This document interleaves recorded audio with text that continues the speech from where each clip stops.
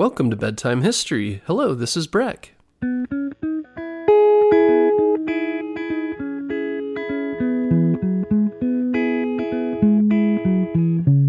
Guess what, parents? Bedtime History is now available on Storybutton. Storybutton is the easiest way to listen to our show without using screen devices like your phone or a tablet.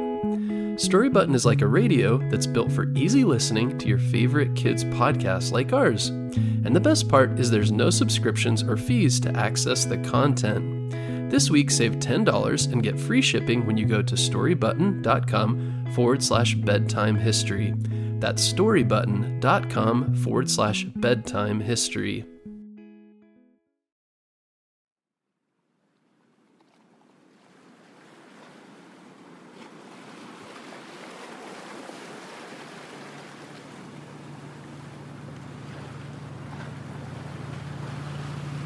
Close your eyes and imagine you are cold and sitting in the back of a boat. The sky is cloudy and many airplanes are flying overhead. The water from the chilly ocean is splashing into your boat as you look ahead to see a beach which you and your team of soldiers must invade. Bombs explode in the water around you. Your boat tries to navigate through spikes and landmines that are guarding the water leading up to the beach. A boat nearby is sinking from an explosion. "Out of the boat! Out of the boat!" someone shouts. The ramp to the front of the boat goes down and you rush out with the other soldiers. You are very scared, but you know in order to win the war, this beach must be taken back. It is D-Day and you are one of the Allied soldiers preparing to take Normandy Beach in France. For many years, Hitler and the German army controlled France and many other countries in Europe. The main goal of the Allies was to kick Hitler and his army out of France and take the fight to Germany. The Allies were made up of many countries, but the main ones were the United States, England, France, Russia, and Canada, among others. D-Day was one of the most important missions of the war because it would take place on the beaches of France, where the Allies would start taking back Europe from Hitler. The United States General Eisenhower was made command of the D-Day operation in January 1944. The Allies knew they wanted to attack, but weren't sure where. And part of the plan was to trick Hitler into believing the attack would be from somewhere else, so he wouldn't be able to concentrate all of his forces in one place. The Allies used many tricks to go about this, such as using spies, secret agents, fake tanks, and fake radio messages. They even put one of their best generals, George Patton, in a different area to confuse Hitler and his generals. Over 3,200 reconnaissance missions were used to prepare for D-Day. Reconnaissance means to spy on the enemy and do research to decide how to act next. The original name of the mission was Operation Overlord, and only later referred to as D-Day. The plan was to attack the Germans on Normandy Beach. 5,000 ships and 11,000 airplanes were used during the attack. After the ships brought in the soldiers, the plan was to put them on amphibious vehicles, moving them to the beach, and then the soldiers would attack the Germans guarding the beach. But the morning before they started the attack, the Allies' planes dropped bombs on the Germans guarding the beach. French people living in a town nearby were awoken to the sound of bombs. A French villager living in a house overlooking the beach said, "I saw light coming from 2 bombs that exploded at the ridge of the cliff." The Allies were doing everything they could to make sure the soldiers coming in on the beach would be safer.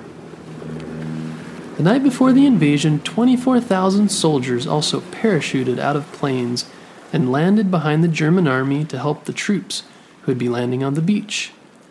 These soldiers were called paratroopers. One of the paratroopers was named Bob Nobles. He and his 16-man team flew in a plane across the English Channel. Just after midnight, the light inside their plane told them it was time to jump out. They all lined up and one after another jumped out of the back of the plane. He said, "By the time my parachute opened, I was on the ground." He landed in a farmer's field all by himself and took off his parachute. Then he hurried off on foot until he came across another paratrooper. "Don't shoot, don't shoot," the other paratrooper shouted. I'm from Indiana, but I forgot the password. They were supposed to have a password to know who was on their side and who was the enemy. Bob laughed as they looked for the rest of their teammates, but most of the other paratroopers had missed the drop zone, the place where they were supposed to land.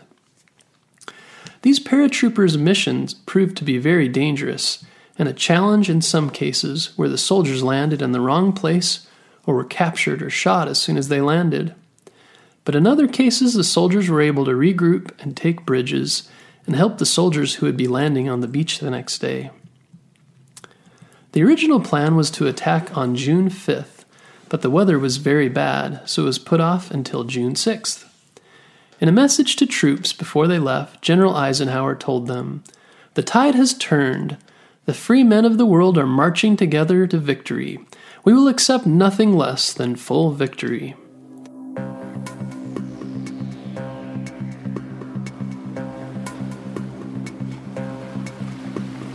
On June 6, 1944, starting at 6:30 a.m., the amphibious vehicles took the Allied troops from the ships to the beach.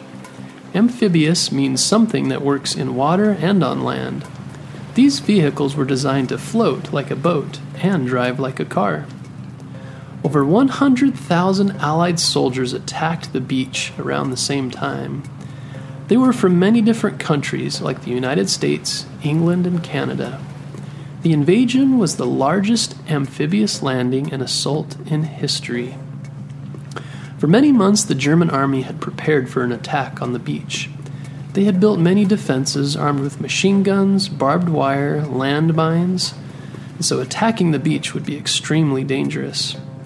One of the soldiers, Colonel Moulton, was on the amphibious landing craft with his soldiers. He told them to fire smoke bombs into the sky so they would be hidden from the enemy machine guns. It helped some, but their landing craft was still smashed up, and some of the soldiers died when they hit the beach. Telling his story many years later, he said that the Germans built concrete strongpoints in the villages and we landed right in front of one, which caused much harm to his fellow soldiers. Another soldier, Harry Timmons, said that when their landing craft came on the beach, the noise was more than you could possibly imagine. There were explosions all around us in the sea, and the shells and mortars were kicking up sand all over the beach. A couple of buildings were on fire, and the guns in our boat also joined in the barrage and deafened us. Many soldiers lost their lives as they came out of the landing vehicles. In some places the water was too high, so sadly they sunk with all of their heavy gear on. Another soldier, Robert Watson, remembered that nothing went quite as planned. Everything took longer than expected, and his landing craft was taking on a lot of water. Landing craft were exploding all around me, he remembered, and he got very sick in his boat. He remembered someone yelling, "Get to the beach!"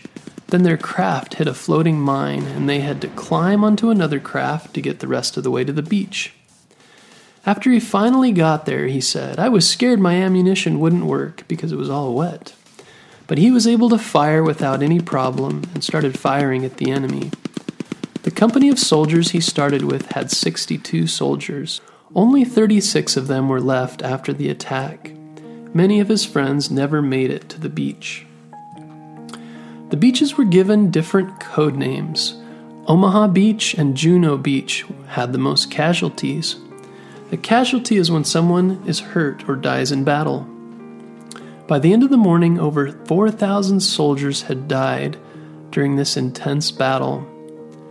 By the time the battle was done, the Allies had taken the beach and started moving into France. It was one of the most dangerous battles of World War II, but also one of the most important. Now that the Allies were in France, they had shown the world and Hitler that they were very strong and would be able to win the war. The war continued on for many more days, but because of the sacrifices made on D-Day, there was hope for the people of France and people all around the world that the war would come to an end. Do you know anyone who has served in the military? Take some time to think about their bravery in deciding to serve and what courage it must take to decide to put your life on the line for your country. Think about those who gave their life on D-Day and how many of the freedoms you have exist because someone else has given up their own time and sometimes even their life. There's a quote that says, "Freedom isn't free." Freedom is often something that has to be fought for.